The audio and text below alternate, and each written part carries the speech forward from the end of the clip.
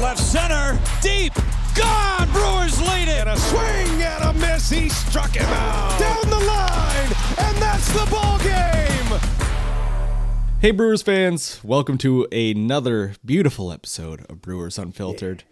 I'm joined by baseball dingus and life genius Adam McCalvey, and what appears to be a wild bushman who has joined our Zoom chat. Here's where we need video, Brad. So we're an audio medium, but there's a man in our screen that says Tim Dillard. Yeah. He is wearing a Sounds jacket, but where he's normally has this smooth, slicked back hair, it's very disheveled. And this is morning dim. This is morning dim. This is how I walk around my house. I'm home right now, and I just wear my Nashville Sounds bullpen jacket just all the time. I thought it was like last week of the regular season dim, where you're like just crawling to the finish line. You don't have time to groom yourself. But I'm like that opening day. That's true, yeah. Never mind. See, what I do is right now my hair is also awful. It's just miserable, pointing in 8 different directions. You're wearing a Brewers hat, but though. I put a cap hat. Yeah. That's the secret. You don't have to put any effort in. You just put a cap. Yeah, on. because this took effort. Boom. The only thing that's missing from me and how I woke up is the bed I was on. That's it. This is it. Yeah, if we do one of these podcasts and they're like your microphone is hanging over your bed, I think I'm going to log off for that episode and let you guys do it. You guys can handle that one. Oh, that was my future plan. No, that's too comfortable. We need to be in our home offices.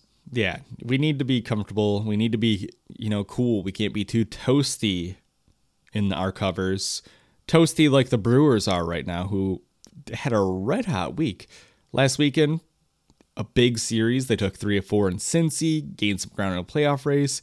They're now 1.5 out, which is actually like 2.5 out, but really because it's a half game, maybe 2 games. It's very confusing, yeah. Yeah, is it math. 2.5 or is it 2? I don't know how. Technically, it's 2, depending on the result of the half game. So, because they cannot... That cleared it up. Thanks, Brad. They can't tie, right? Yeah, I know that. If they tie, they lose. Yeah, they don't have to catch the Phillies. They have to pass the Phillies. And that's who we're talking about. We're not talking about the Padres anymore. They're 3 back of the Padres. That's not happening in 9 days. Hey, it could still happen. The Brewers could be playing the Braves in the wild card. Or the Mets. That's the only interesting division left in baseball. Because they're a game out, and everyone else, all but 3 teams have been eliminated from playoff contention division contention. So it's the end of the year. Things are getting tight, less exciting, and the Brewers happen to be one of the most exciting playoff races in the league right now. But the Padres kind of pulled out, especially with that loss on Sunday. So the Phillies are the most obtainable. That's the target. However, they do have some easy competition coming up. But I'm making a face at you when you say that because I disagree. Who has it easy? The Phillies or the Brewers? The Phillies. Oh. It's the Nationals and the Cubs, I think, to close things out. But I mean, Astros? look. Yeah, Brett, this is baseball. Weird. Baseball is weird. Like, the Brewers downhill started on a road trip to Pittsburgh and, then home against Cincinnati. Like, you can't, I don't think you can do that in baseball. The easy, hard stuff. The Diamondbacks, who the Brewers finished with, are they still sub 500? But I mean, it's like this young, hungry club. Listen. I'm just trying to fight you. Read the Twitter comments, okay? I am representing the voice of the people, Adam. I see. Okay. Well, just the Phillies finish at Chicago, at Washington, at Houston. There's a doubleheader in there in Washington, I think on Saturday. So that's where that half game comes from. So the Phillies have 10 games left. The Brewers have 9. So, I mean. And all of the Phillies games are on the road? All of the Phillies games are on the road, yes. And all the Brewers games are at home. And all the Padres games are on the road, too, for that matter. Well, you know what? Twins' great first baseman, Lou Collins, said, hey, this is baseball. Anything could happen. So Wise words. Thinking of how true that is, I think of some of the crazier playoff races. I mean, even the Crews wildcard appearance in 2008, came down to watching a team lose in the stadium as the Mets played the Marlins back in the day when teams didn't all finish relatively at the same time. You look at the 2011 Cardinals who kicked the Brewers out of the playoffs. They were, 8 games out before they went on a run and ended up making it in the playoffs. Crazy things happen. It was what makes postseason baseball fun. Nyjer Morgan famously called Albert Pujols Alberta, and it didn't go over very well with the Cardinals. And Ryan Braun has told me the theory in the Brewers clubhouse is that woke the Cardinals up, unfortunately, and it wasn't the best thing that ever happened. But weird things happen. You're right. As important as T. Plush was, yes, he was also a major detriment. one thing that maybe they'd want to take back a little bit. All right, Tim, weren't you teammates? Did that carry over to the bullpen? Yeah, I mean that's the first time I'd heard that it would have affected the clubhouse. Bullpen was fine, I guess, for the most part. And yeah, I was locker mates with T. Plush. That sounds dangerous. I was trying to help him on Twitter. I didn't have Twitter, and I saw how he was using Twitter, and I was like, man, I don't know much about this, but I don't think you should press tweet on what you have written down. Too bad you weren't in the voice in his head. Too bad you couldn't create a Creed Thoughts / Word doc for him. Oh, it was hilarious, but I was just like, I don't know what you're going for here, but I don't know. Remember his cat? Remember he got cat? Yeah. Mr. Oh gosh, we're gonna have to edit this back in later because I'm gonna think of it halfway through not Mr. Peepers, but Mr. Meepers. Bigglesworth. Come, Mrs. Bigglesworth. All right. Well, Adam's very close to the cat's name. Mm-hmm. And the Brewers have played a ton of close games. How fitting is it, Adam, that the playoff race is really coming down to the wire? Yes, probably what we thought. But I think we thought it would be for the division, right? We thought the Brewers and Cardinals might go down to the end. I think that kind of was my expectation. Slick Willie was the name of Nyjer Morgan's cat. Slick Willie, I got it. Google help me. Slick Willie. Oh my God, that was so funny. I forgot about that. Yes. Mr. Peepers. So now I can no, I think it is. Look, always in baseball, some race comes down to the end. I would agree with you, Brad, that this year probably there's fewer races up for grabs than probably they expected when they implemented this new system with the extra teams. It's just the way it's worked out this year. Other years, game 163 day is or game 162 day is this epic thing where they change it now to where all the games start at once. And sometimes there's 8 games that matter. This year it's looking like it might be a little different. But look, there is a theory of baseball that says just get in, because to some MLBs, I've probably said this exact same way on previous pods, but MLB's postseason can be this big lottery where who knows what's going to happen. And sometimes the best team wins, and a lot of times it doesn't. And I think we've seen that especially in the wild card era, where a team that has to push to get in can do some damage in the postseason. So that's as Craig Counsell has, I think, said, they're just trying to give themselves a chance. And they've played well enough in the last, week, 10 days to give themselves a chance on this, to make this final homestand meaningful. And now they have a chance to give themselves 3 more meaningful games. Probably, it looks like, in St. Louis in a wild card series. So that's kind of the goal of this last homestand. Yeah, Tim, I feel like baseball seasons kind of go on a singular theme. And this one just seems to be, for the Brewers, close. Everything's close. All wins are close. And of course, the playoff race, as we talked about, is close. How do you kind of manage when you're a player, dealing with all that Titan stress? I mean, you're stressed out by the end of this season. Everything's been on the wire. So kind of how do you manage dealing with this last round of stress? How do you stay loose? Yeah, I'm always stressed. Clearly, you can just see me when I'm broadcasting or whatever. I'm stressed right now. But you look back at all the games that they've played this year, they're 26-21 in one-run ball games. That's 47 games. That's nearly a third of the games that they've played this year or will play. That's an incredible amount. But I think as a player, I think as a coach, you start thinking about that, especially when it comes down to the wire. You start missing stuff by one game. You start thinking back to, man, remember that game we lost, for this reason. And I know players do it. I know players will be like, man, that one game where I should have done this, and so then it makes me look at extra innings, losses and wins. They're 8-8. So you start thinking about those 8 extra innings where some of those they could have easily, have gotten a guy over from, the ghost runner, Manfred's ghost runner at second. They could have gotten him over to third and got a run in and just kind of won the game. So I think coaches are starting to think, man, what could we have done different?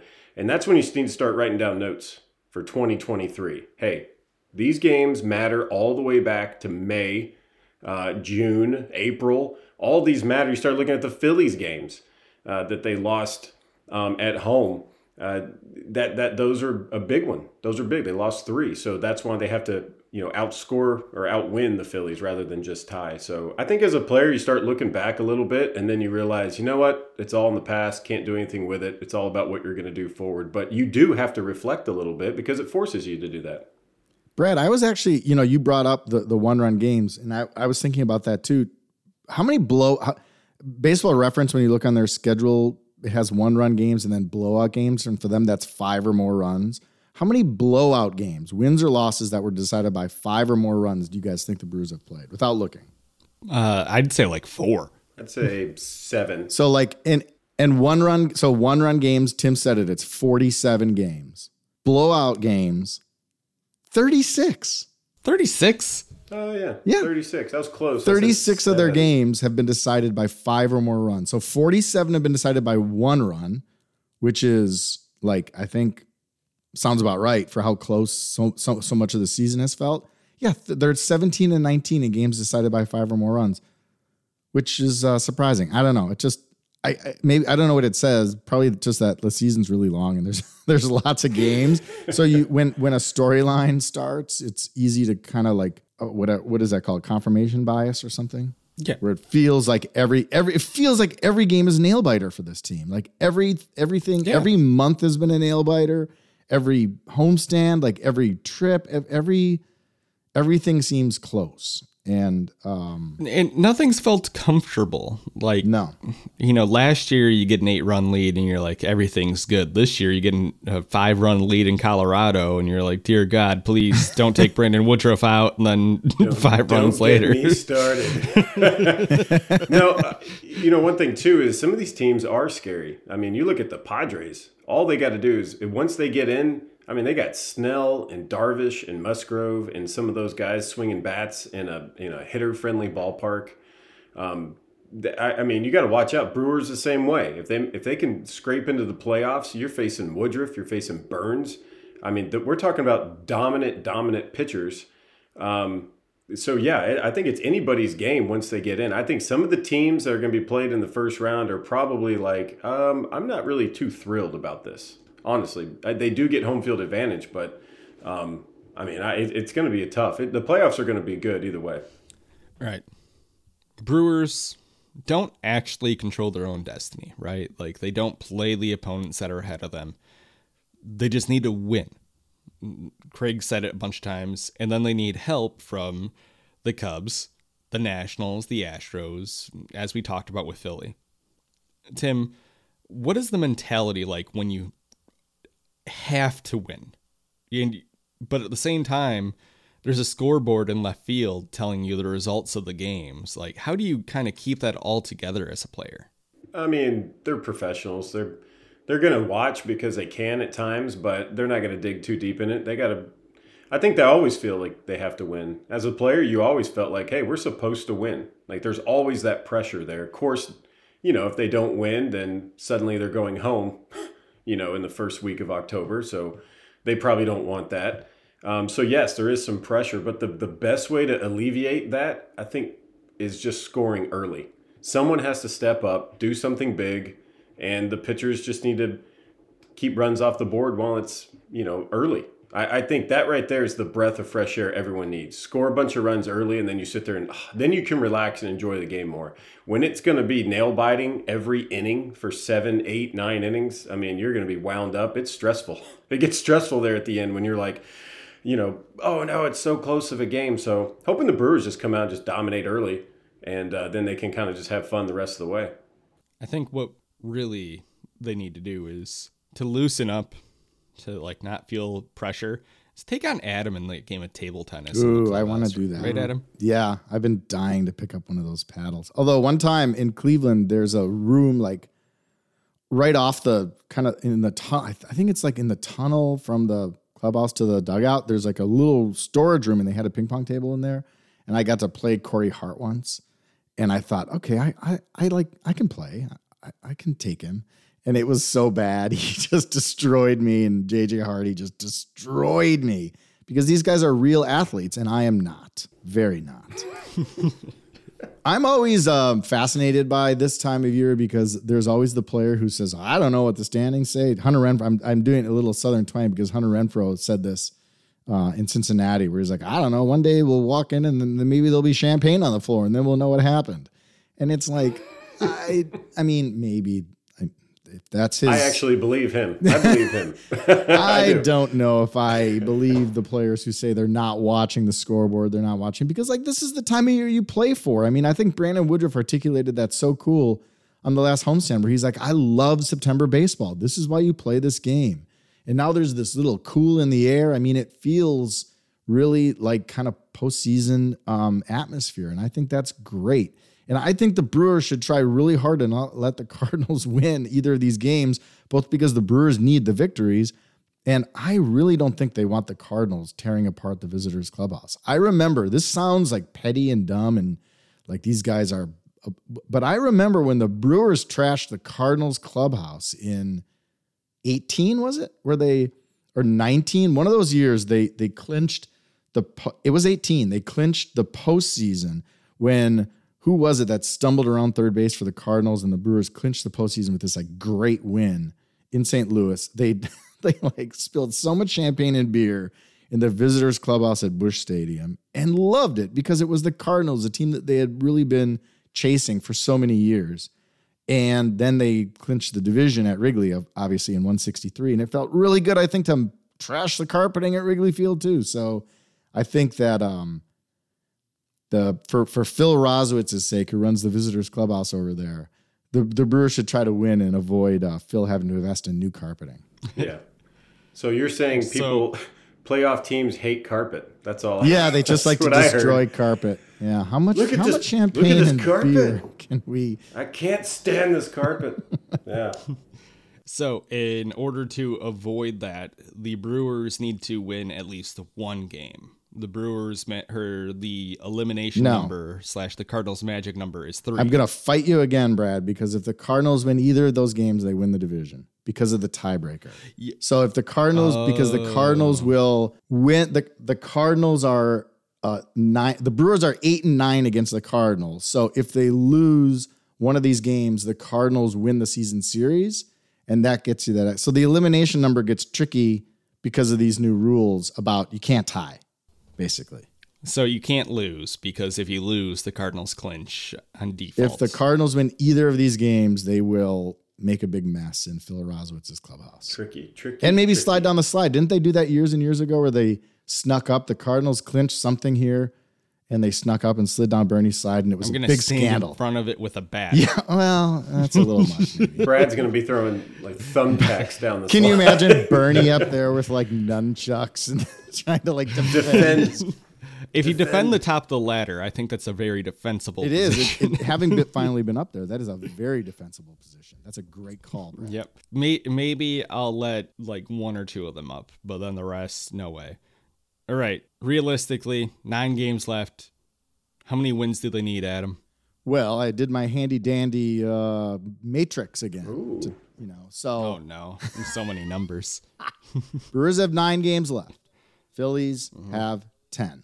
The Brewers are 2 back in the loss column. They cannot tie. They need to pass the Phillies. So no ties. If the Brewers go, let's suppose at minimum, the Brewers need to have a winning final homestand to make the postseason. If the Brewers go 5-4, the Phillies can go 4-6 and still win it.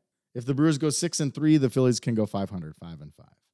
If the Brewers go 7-2, the Phillies can go 6-4. If the Brewers go 8-1, the Phillies can go 7-3. If the Brewers win all of their remaining games, the Phillies can go 8-2 and still win that final wild card. And at that point, you figure maybe the Padres are in play. So maybe that starts to, I'm just doing head to head. So, they need to win. So look, how many? I'm going to go just 6-3 for the Brewers. And then the Phillies go 500. And yeah. Oh, all right. Tim, what's your number? I didn't have one. I'm not going to lie. I didn't. You don't have the matrix? I didn't do any calculations. Yeah. No, you don't need what's your gut tell you about how many of the 9 games they need to win? I would probably say 7. I think 7 is going to put them in but I don't know. As a player, you're not really thinking, all right, guys, we got to go. Because you just do that at the beginning of the year. Okay, guys, if we win 150 games, we're going to make playoffs. So what you're saying is they should have done this at the beginning of the year. How many? Yeah. Just be your goal for 162. Why is that hard? Just do that. No, I don't know. I would say 7. If they win 7, I think they can be proud of what they did and how they finished. 7 is the number, I think. I think that's right. I know I just said 6, but I said Phillies go 500. 6 is the good chance, right? 7's the 7 is a good number. 7. I wish that they had won Sunday, because coming into this Cardinal series, the division race would actually be a little too interesting, I think, for the Cardinals. Where would it be likely that the Brewers could make the division? No, that's a near impossibility. But if the Brewers swept this series, they'd be 3.5, 2.5 out, and it'd make that division race very interesting in a way that I think no one would anticipate. And I just wanted that drama a little bit. My number, anyway, after I diverged, I bought myself time because I'm deciding between 6 and 7. I think 7 is the lock-in, 6 is good, right? 6, you definitely need some help, but the Phillies are 3-7 in their last 10 games, so they're not playing great baseball right now. And as we said, they finish on the road. So, yeah. All right. Hey, before I get away from 9. this, what do you think the reaction is going to be for Pujols and Molina tonight? I think for Pujols, I think the fans, despite disliking Pujols, I think they respect him. I think they understand what he's achieved in his career, and I think they respect him. Yachty? I don't know if the same is true for Yachty. I think fans respect him, but I think there's still... I think the benefit with Pujols is he got a 7-year break in there, right? From being a pain in the butt. Whereas Yachty has been around the whole time. Yeah. The whole time? Yeah. That's a good point. I hope I hope, there has been no love lost. I understand that.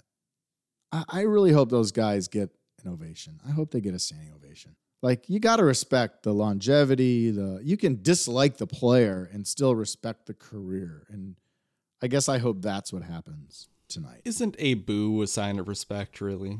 Yeah, Ryan Braun used to love the boos. Nobody likes boos. Come on. Well, he used to say he liked the boos. I think and used to hit Yelich might genuinely enjoy getting booed at Wrigley. I think he thinks it's funny at this point. I don't know if he liked it initially, but I think now he does find it amusing. I think what he doesn't like is how intensely personal it gets, because he's mentioned that before. Oh, no, in the outfield, yes. In the outfield, I know he dislikes that. But I think coming to the plate boos. Yeah. I know all of them do not like the outfield and how close to the cuff fans can make it. Yeah. Anyway. Yeah, just go to Philly. Yeah. I get booed in Philly, and I'm up in the press box eating a cheesesteak and some Turkey Hill. Yummy. Yeah, well, that's because the Turkey Hill, All right, we need to take another break, but when we return, we'll chat about Freddie Peralta, Eric Lauer, and guess what, guys? Trivia. Oh, good God. Moment. Are we really doing trivia? Trivia's again? back. Yeah. It's baseball trivia, though. Okay, good. Oh. So stay tuned for baseball trivia and these guys suffering. Yeah.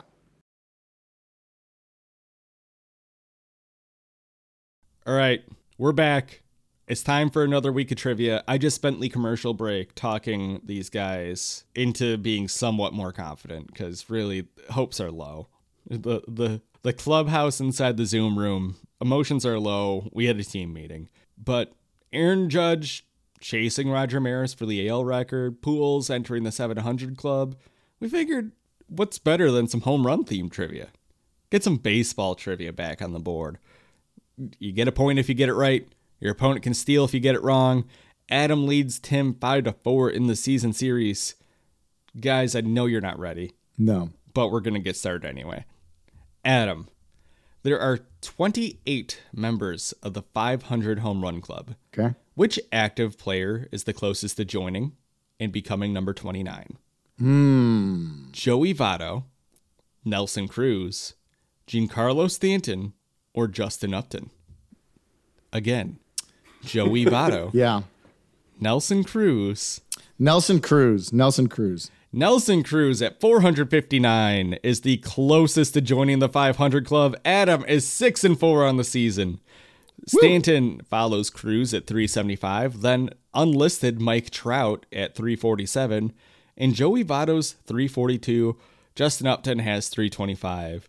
Miguel Cabrera, most recent member of the 500 club, he currently sits at 506. Joey Votto up in the stands was good social media content for the Reds, wasn't it, Bradley? Yes, very jealous, but also happy that our star player is not injured and is on the field. So That's a good point. If my season was done, that'd be great. Since the season is not done, I want my players on the field. Yep. Good point. All right, Tim. What's that? Got to get back in this thing. Okay. Adam leads 6-4. There might only be one more season trivia left. Pujols is the active leader big. in both home runs and grand slams. But who is the all-time leader in grand slams? Barry Bonds, Manny Ramirez, Lou Gehrig, or Alex Rodriguez? Manny Ramirez. Adam, how do you feel about doubling up right here? Wow. Actually, threw it I out there. think Adam, It felt right. Adam, we discussed this in Boston, I believe. So you might. Do you know what? I was just saying, it sounds like these are loaded questions. Didn't You know we who look wasn't at the in problem is Boston? I don't remember what we discovered. No, this actually, you know who'd be murdering you guys right now is Todd. Todd Rosiak Muck had duck. this one no problem. So I'm going to guess Alex Rodriguez. Alex Rodriguez has 25 career grand slams, followed by Lou Gehrig at 23, followed by Ramirez third at 21. Bonds only has 11. Pujols is the active leader with 16, and Adam 7-4. Wow. I mean, that was obviously my second guess, but I get a little, I will actually put a little asterisk on that one because I do, now that we say it, I'm just going to be honest here, Tim. I'm going to be honest. I'll give myself a half point on that one. Yeah, because we literally can't end were in a tie. like, We've already gone over a playoff structure. quick anecdote time. Yep. My wife was struggling with the career home run leader, had 4 letters in her crossword puzzle, and of course, her career grand slam hitter. And she texted me in Boston because anytime she gets stuck on a crossword puzzle in Boston or in baseball, she texts me. So I asked the booth in Boston, Mike Vassallo, Todd Rosiak, Adam, and I put our heads together, and we get this answer. Yeah. So the answer Well, was we put our heads together and looked it up. no, Todd actually had it right. Todd needed okay. no help. Then I looked it up because we weren't sure. Boston had great press box snacks. They had the Dunkin' donut holes in the morning, or like when we first Wicked got there. awesome They had Dunkin'. those. What are those water ice thing? Well, that's Philly, but like this little like slushy thing. There were slushies. Remember that one, Brad? The guy back there making like snow Oh cones, yeah, basically? that was right. One game they had like it was like a specialty vendor came up and made snow cones. Yeah, then it was this Boston. It was like one was watermelon. It was so good. And then they had pizza one day. Yeah, they had great press box snacks. Yeah. Bonus points. This is awesome. Y'all just reminiscing about your time together. Yeah, it was great, Tim. I wasn't there. Yeah, Tim, you should really join us. All right, the Brewers pitching staff. Thanks. Tim, you would have loved it. Anyway, the Brewers pitching staff, it's getting healthier. Not fully healthy, but they have Peralta, they have Lauer, they have Ashby all back, still on limited pitches. I think Lauer probably least of all. Tim, you're the pitching guru here. Any takeaways on their appearances over the last week? Freddie's velo was good. He got up to 97, and it was consistent through his few innings. He only threw 6 sliders. I think he feels more comfortable with the curveball. Curveball's filthy. So, yeah, I would go with Freddie's stuff was really good. But, can I just throw something that's kind of on this topic but not, sort of? Okay. Here's what I would do with these final 9 games. And I don't know behind-the-scenes stuff. I don't know. But I would have Hauser, Woodruff, Burns, and Lauer as my starters. I would just have 4. I would put Freddie in the bullpen. I'd put Ashby in the bullpen. And I'd probably put Freddie as my 7 or 8 inning guy right now. Because I think that's how he pitched the other day, of just doing whatever he can to not give up a run. I think he has this mentality about him. And when he's healthy and good, and he can do that for, 5, 6, 7 innings. Right now, he doesn't have it built up. If he can only go 2 or 3 innings of just shut down baseball, then put him in the bullpen, because I think he can do that. So probably he could do that better than I would. I wouldn't put Hauser in the pen. I wouldn't put Lauer in the pen. But I think right now, if you want to do an over-encompassing, let's get this team together and win some of these games, you got to have Woodruff on the mound as many times as possible. To me, that's what you have to do. To have a 5-man rotation right now wouldn't serve a purpose, I don't think. Anyway, I don't know. Do you think he needs to start all 9 games? Do what? Do you think he needs to start all 9 games? I don't think he can physically do that. Brad, I know you're making fun of me. I know he'll get. I'm not making fun of you. I'm just 2. making. I mean, now's the time. It's just the time. You have to do something extra. You got to think outside the box a little bit, because clearly whatever the cookie cutter thing that maybe they thought they've been doing all season long got them to this point. So now it's time to do something extra. And you got to work with what you have at this point and what works the best. So I wouldn't be surprised if you didn't see somebody come out of the bullpen that's been starting most of the year. My guess would probably be an Ashby for sure, and probably a Freddie. That is, to me, this is one of the most interesting parts of being a manager at this, or a coach at this time of year, is you do need to do a little extra. You need to just kind of throw what you did to get through 162 games in 178 days, or whatever the number is, 180 days, out the window and just win every day. At the same time, you can't like I'm making a clenched fist in a face for everyone listening. A noise. Like, you can't do that. You can't play baseball like that. Yeah, and a noise, which maybe they heard. You can't play baseball successfully like that. And the balance between those two is so interesting to me. And the teams, that's why I've always felt, after watching the Brewers kind of emerge from all those bad years to become a winning team, that taught me that you need to learn how to win. Teams need to learn how to win. And I think we saw that with the Fielder, Braun, Weeks, Hart Brewers, where they had to get over those sort of 06, 07 before they kind of became a winner. So now this group is a little different. It's this mix of players who've been there. Hunter Renfroe, Willy Adames have played in the World Series. Christian Yelich, Brandon Woodruff, Corbin Burns have been part of all of these consecutive Brewers postseason teams. But then you do have some guys who don't have that experience that are in it now. And it's kind of an interesting mix, I think.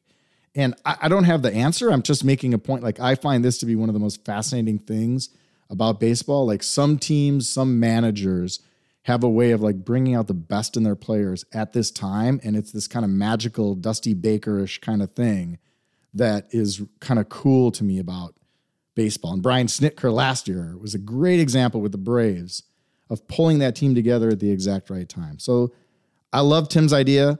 I think Lauer at 66 pitches, as far as Brad, where we started the takeaway, Lauer, after missing some time, I mean, that's a pretty heavy load. 66 pitches after no rehab appearances, facing no hitters. That's just coming off a couple of bullpens. So I think that's a big one, and I would start him. I don't know if I would pitch Freddie in the 8th, but I do think that if you go with 4 starters, because those are the guys that are built up a little bit more, and then you follow with an Ashby like they did the other day, or if you want a Freddie, you can get outs. It's a race to 27 outs now for the next 9 games. And that is a kind of an interesting idea. And look, Adrian Hauser has certainly not had the year he wanted, and he's been more up and down, where last year he was way more steady and way more productive for them. But he's a Cardinal killer. And I think he's not he's a good guy to have on the mound tonight.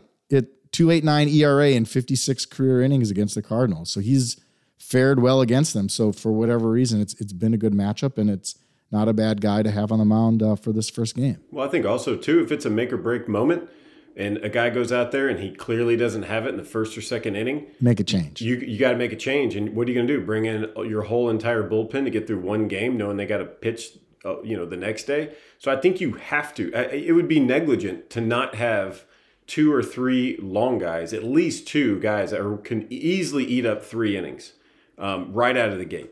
Like they have to be sitting down there with the mentality, you're the first one up if this goes sideways.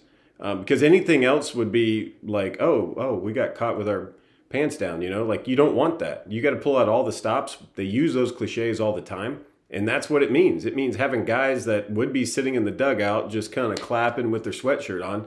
They're down in the bullpen getting locked in just in case. And I think that kind of puts everyone in a good place all over the field. Be like, dude, did you see who went to the bullpen? Like, this is for real. And we're playing to win. And I think I've only seen that a little bit in the last couple of weeks. And it was the other day when Counsell made 2 good moves. He took out, Lauer and put in Perdomo. That was a filthy move. Perdomo was awesome. And then at the end, when they took out Matt Bush and put in Williams for a 4-out save, that right there is about the only time I've seen where Counsell's like, hey, we're going to win this, and we're going to make these moves. Yeah. These were the tough calls, and we're making the calls. And I think they need more of that. Yeah, it makes you wonder like what this team would be like if they had the full 40-man roster like that used to be in September, because this could be a group that would benefit from that. Because Matt Bush gives up the homer. That was pitching for the 3rd time in the 4-game series. So you can say put the pedal to the metal, and these guys do want to do that, and it's the time of year to do that. But when it affects performance, then it obviously works against you. So I don't know. It'd be interesting, but that's not the situation. So they have to just go with 20. I think getting one guy we've not talked about a lot, I think Trevor Gott could be a little X factor for this final week, because there were points of this year where he was pitching big innings for them and sort of like ability to get out of tough spots. And he's a kind of a sneaky piece, I think, that makes the bullpen a little bit better down the stretch. I think they had to, I think Perdomo being hurt with a calf injury. I mean, I don't know if that's really what happened or they just had to make a spot for Freddie. But, I mean, that hurts. I'm just looking as a bullpen guy. It's like, dude, congratulations. You got a W. You just carried this team when they needed you right in that moment. Now you're done. Maybe he is hurt. Maybe it's worse than we thought. I have no idea. I haven't heard anybody really ask about, that whole situation. But he was nails. And the stuff he was doing, he was dominating on very few pitches. And he's been doing it all year for the most part. There was a stretch where they only had 6 wins, or the last 6 wins they had, Woodruff had 3 of them and Perdomo had 2 of them. So you start talking about, yes, they would have benefited from having Johnny Allstaff with a 40-man roster. The Brewers could have used that, but then the regulation only having 14 pitchers, that's just weird. So anyway. Well, it's to prevent games from being 4 hours long with 12 pitchers appearing in a game. Yeah, but when you have guys having to throw 3 out of 4 days, yeah, because everyone's tired. That was the trade-off. That was the trade-off. Doug Melvin's idea for years was still have the 40-man. Like, you can call anybody up, but each day you have to designate whatever number you want it to be. So whether it's 28, maybe it's 26 on a day, you have to designate who's available, and that's one sort of compromise that I don't know. That's what Doug Melvin always pitched at GM meetings and owners meetings. That's like winter ball. You're sitting in the bullpen and you see all these guys and you're like, hey, what's up? What's up? And the next day, like all of those guys 4 are new gone. guys. And it's like 4 or 5 new dudes. You're like, how is this legal? But hey, it's great baseball because everyone's out there fresh and effective. So I don't know. We're not going to cure anything on this podcast. All right. Well, the guys aren't on the roster and right now they're down in Nashville. And they just had a champagne party. Yeah. Tim, what's a playoff environment like in AAA? I mean, you can talk to us. I did play there. Yeah. I played there for 12 or 13 years and made it twice, I think. I was trying to do the math. I couldn't remember any other time. 2007, We had an awesome club down in Nashville. That's why I'm wearing this bullpen jacket. Nashville Sounds, go Sounds. It smells like red hot and all sorts of stuff. Probably some legal stuff, probably some illegal stuff. It's intense because on one level you're like, yay, we did this, and on the next level it's like everybody is stolen. So a lot of times when things line up the way they do, it's like, congratulations, you made playoffs, but you're going to have to do it with a whole new set of people. Yeah. In 2007, we were playing in New Orleans. We had R.A. Dickey, the knuckleballer, and they called up both of our catchers. Mike Rivera, if you remember Mikey, he was the guy that was catching Dickey mostly. Called him up, which is great for him. It's just bad for us because we had an A-ball catcher trying to catch R.A. Dickey for the first time. You had Alex Hall come up and catching a knuckleballer. Well, you have we were in New Orleans, so you're thinking, if you've ever been there, the plate, it's like the world's most, like, the backstop is so far away because they ended up moving the plate up because it was too hard to hit home runs there, so they wanted to give hitters a chance. So there's so much room behind the plate. So every time there was a wild pitcher pass ball, the guy would go one, maybe two bases. So anyway, that was what happened to us in 2007. It was like, hey, y'all have fun, but we're calling up 7 dudes. It's like, okay, well, yeah. And then in 2017, we made playoffs in Colorado Springs. We played the Memphis Redbirds. O'Neill was on that team, I think. Patrick Wisdom. San Martin, I think, was pitched in that game. Anyway, we I think got 3-1, up 3-1 on them, or 2-1, or whatever it was. And then we lost 2 in a row, I think. I can't remember how it went down. But the problem was they had Willie Peralta, and he had to keep pitching. So because they had to get him ready to go back to the big leagues, he was using as kind of a rehab thing. So they had to leave him out there on the mound, even though in any other situation they would have taken him out and put somebody else in. So I think the idea of being in playoffs is great, but you are definitely victim of circumstances by external means. It's a third-party issue when it comes to playoffs in the minor leagues. Adam, you talked about learning to win together earlier. You talked about Weeks, Hardy, Braun, Fielder, Dillard, all coming up and learning to win together. You're looking at Frelick, you're looking at Weimer, Ruiz, Small, all these players, Feliciano, all these names on the top 30 prospects. How important is it for them to get this winning experience together? Although it's not in the major league level, they're already getting this and coming together and learning what it's like to, get these W's on the same team. Yeah, I think it's really important. Now I've been gone a couple of days. We need to figure out what's up with Frelick and Weimer because we haven't seen them in box scores for a little bit. So we'll just put that caveat in there. But they did, coming down the stretch, win a bunch of games. Bryce Terang is in that group as well. He's had a really terrific season. Esteury Ruiz is in that group. These are guys who are going to help at the big league level next year, probably at some point. And I do think getting that experience and playing together is something that when you talk to Rick Sweet or you talk to Tom Flanagan, the Brewers farm director, that they really think is an important part of development. And it was really important. You hear the guys from that earlier, the Dillard generation, you hear them talk about that all the time as something that really, really helped them when you have to trust each other in a big league pennant race. So I think that is a huge part of what's been happening down there. And look, it just looks like it's a lot of fun. I mean, Josh Lindblom is our guy, our little window into that team because he's so active on social media and he's shared some of their celebration. And those guys deserve to pop champagne and almost more than the big league guys because they're not playing with the same comforts as the big league guys. And to get through this really, really long season, 90 wins they're at as we sit here and talk, is a huge accomplishment. And it sounds like they've done it in front of great crowds and that Nashville has embraced this club.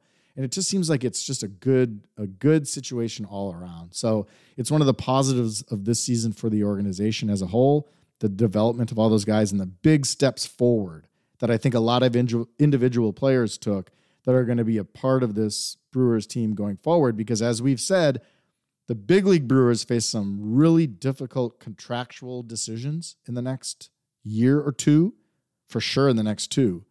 And the players that are winning games, have been winning games at Nashville this season, are going to play a huge role in what happens after those decisions are made. All right. we need to take a break. But when we return, we're dishing out stats of the week. And we want to find out specifically who Tim wants to share a beer with. We'll be back in a second.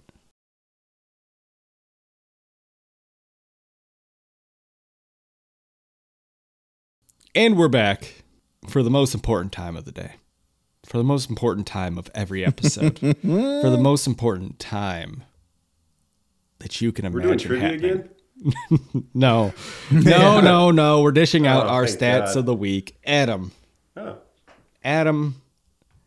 I know you've been on the sites. I know you've been looking into the deep details. I know you've been digging for a good nugget to Mine give are us. always more surface, but Tim's are very deep. But instead, Mine are always look, surface. you're ruining the bit. But instead of giving us one of those secret stats you found on the website, give us some anecdotal random number that you decided is important to this team. Oh, I ruined your bit. You were coming around to a backhanded bit. No, I'll give you two because I like to stretch the rules a little bit, and hopefully I don't steal one of Tim's. 458 is the Brewers' winning percentage against their remaining opponents. They're going to have to do better than that, obviously, over these final 9 games. They're 8-9 against the Cardinals, 1-3 against. I did this backwards. 8-9 against the Cardinals, 2-1 against the Marlins, and 1-3 against the D-backs. Here's my other number. It's 583. That is their winning percentage this season at American Family Field. I think it's 8th best in baseball, home winning percentage. So that's the Brewers' advantage, literal home field advantage as they try to make this push. And, a 583 clip, I don't know, that may be good enough to get it done. They may have to be a little better than that even. But that's they're at least in a venue that has been conducive to victories. All right. Tim, what's your stat of the week? Wow. That was actually a really good stat, Adam. Mine's not as creative as that. My stat of the week is 1,000. Oh. 1,000 is the RBIs that Andrew McCutchen was able to get. Now he's at 1,002. So, but at the time it was 1,000, a career milestone. Surpassed Darryl Strawberry. He is tied with Blue Jay legend George Bell. He's coming up on Alan Trammell, Ron Gant, Wade Boggs, and he's 13 away from Hall of Famer Rod Carew. Anyway, I just thought that was awesome. 1,000 RBIs, that's a big deal.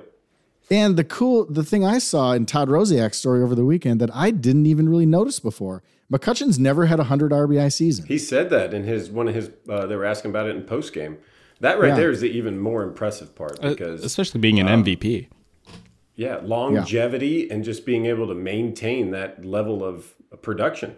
Well, and not always being the cleanup hitter, like not always being the guy to just collect RBIs. Yeah, because he hit high in the Pirates order for a long time. So yeah, just a great long. Do you know his career high, player.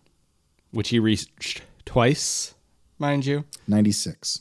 Correct. I just read it. I read. Yep. That's the stats you'll never give us, Adam. All right. Tim. Yeah. I hope you've been practicing your draft pours.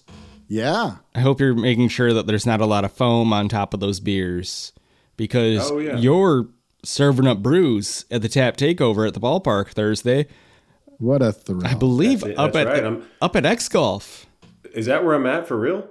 Yeah. Oh. Well, they scheduled me for like right before the pregame show.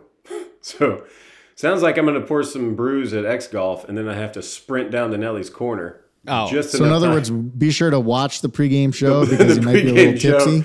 You'll know if I was sipping Tim's off the slurring top. his words a little more than usual today. Does Tim have a stain down the front of his coat?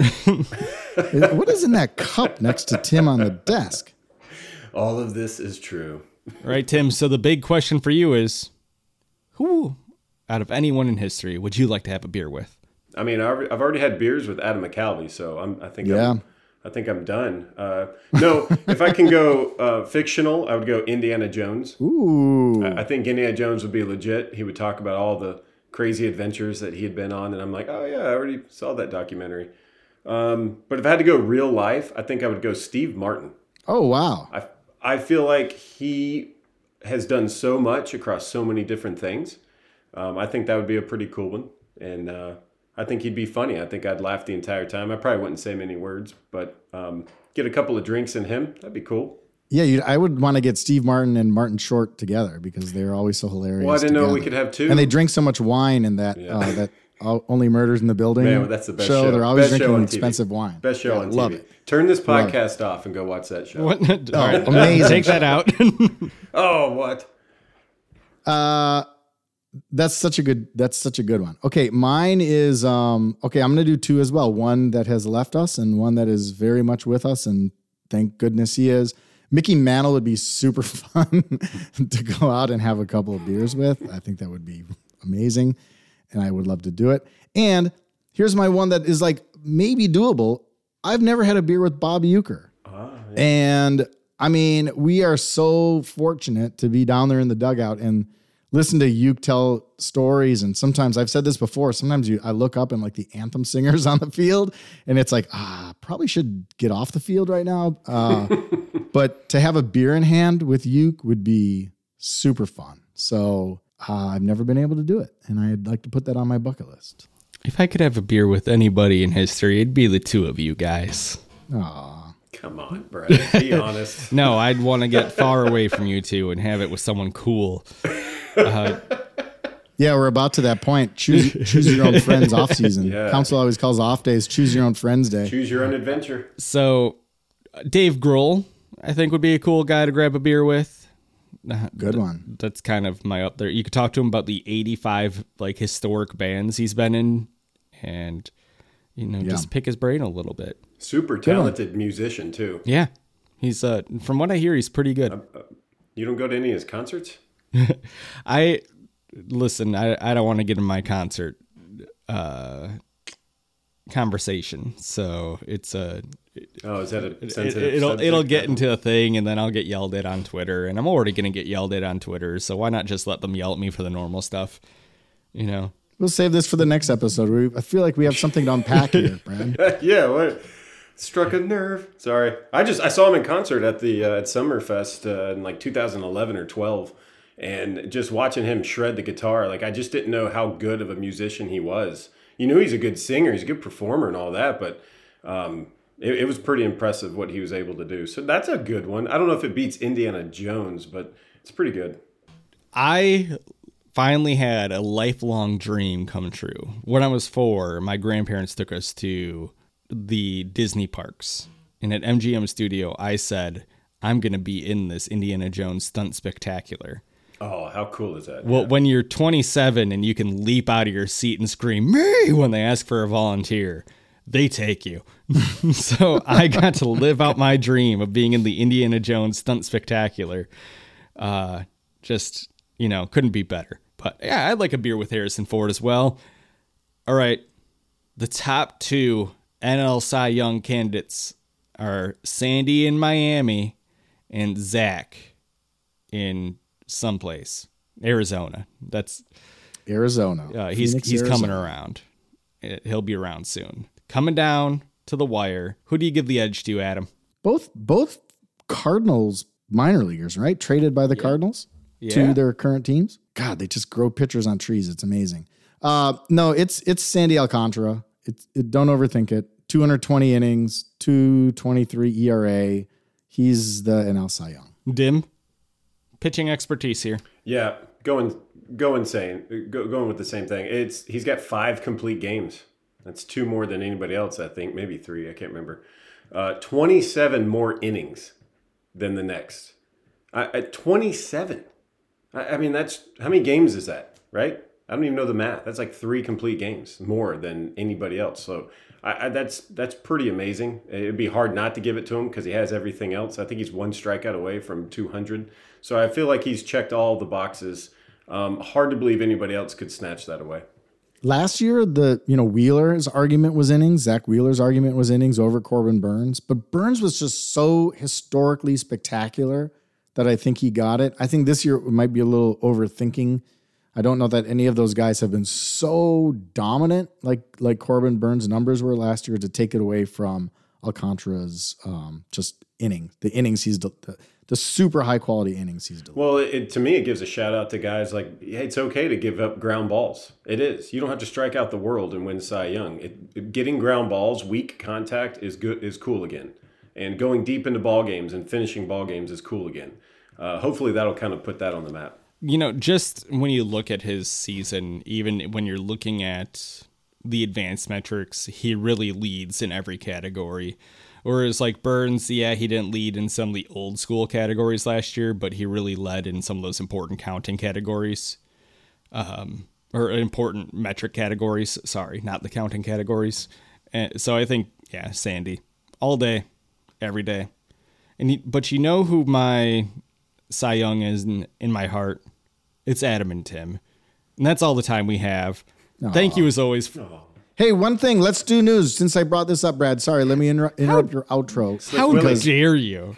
I know. I'm sorry, but I think I want to tie the bow on this. Ooh. And it's not about Slick Willie. It's not about Nigel Morgan's Tell us cat. about someone else's cat. But I mentioned that I after being away for a couple of days, I'd noticed that Frelick and Weimer weren't in there. So just to not work anybody up on a beautiful Tuesday, they're fine. Tom Flanagan says they've just been resting some guys since they clinched the playoff spot. And they're going to play tonight. We're Tuesday night. They're back in the lineup, and then they will be expected in the lineup for Nashville when they play their playoff game on Saturday. A 1-game International League matchup to decide who goes to the AAA championship. How do you know this? Did you text Flanny? Yeah. Oh, okay. Because I just felt bad, like throwing that out there. These guys are not in there, so I asked him, and that's what he said. All right. Okay, so, cool. Okay, Brad. Can I end the show now, Adam? Yeah, now we're done. Yes. All right. Well, Tim's my only Cy Young. Screw Adam. King interruption over there. It's all the time we have. Thanks for listening. Don't forget to follow our host, Tim Dillard, at Dim Tillard on Twitter and Instagram, and watch him on the Bally pre- and post-game show. Of course, make sure you're following the Brewers on Instagram, Twitter, and TikTok. Oh, and I guess Adam. You can look for Adam at Adam McCalvey on Twitter, Instagram, Facebook. Do you notice I'm sitting here quietly, not saying anything? And read his articles on Brewers.com. We'll see you next week.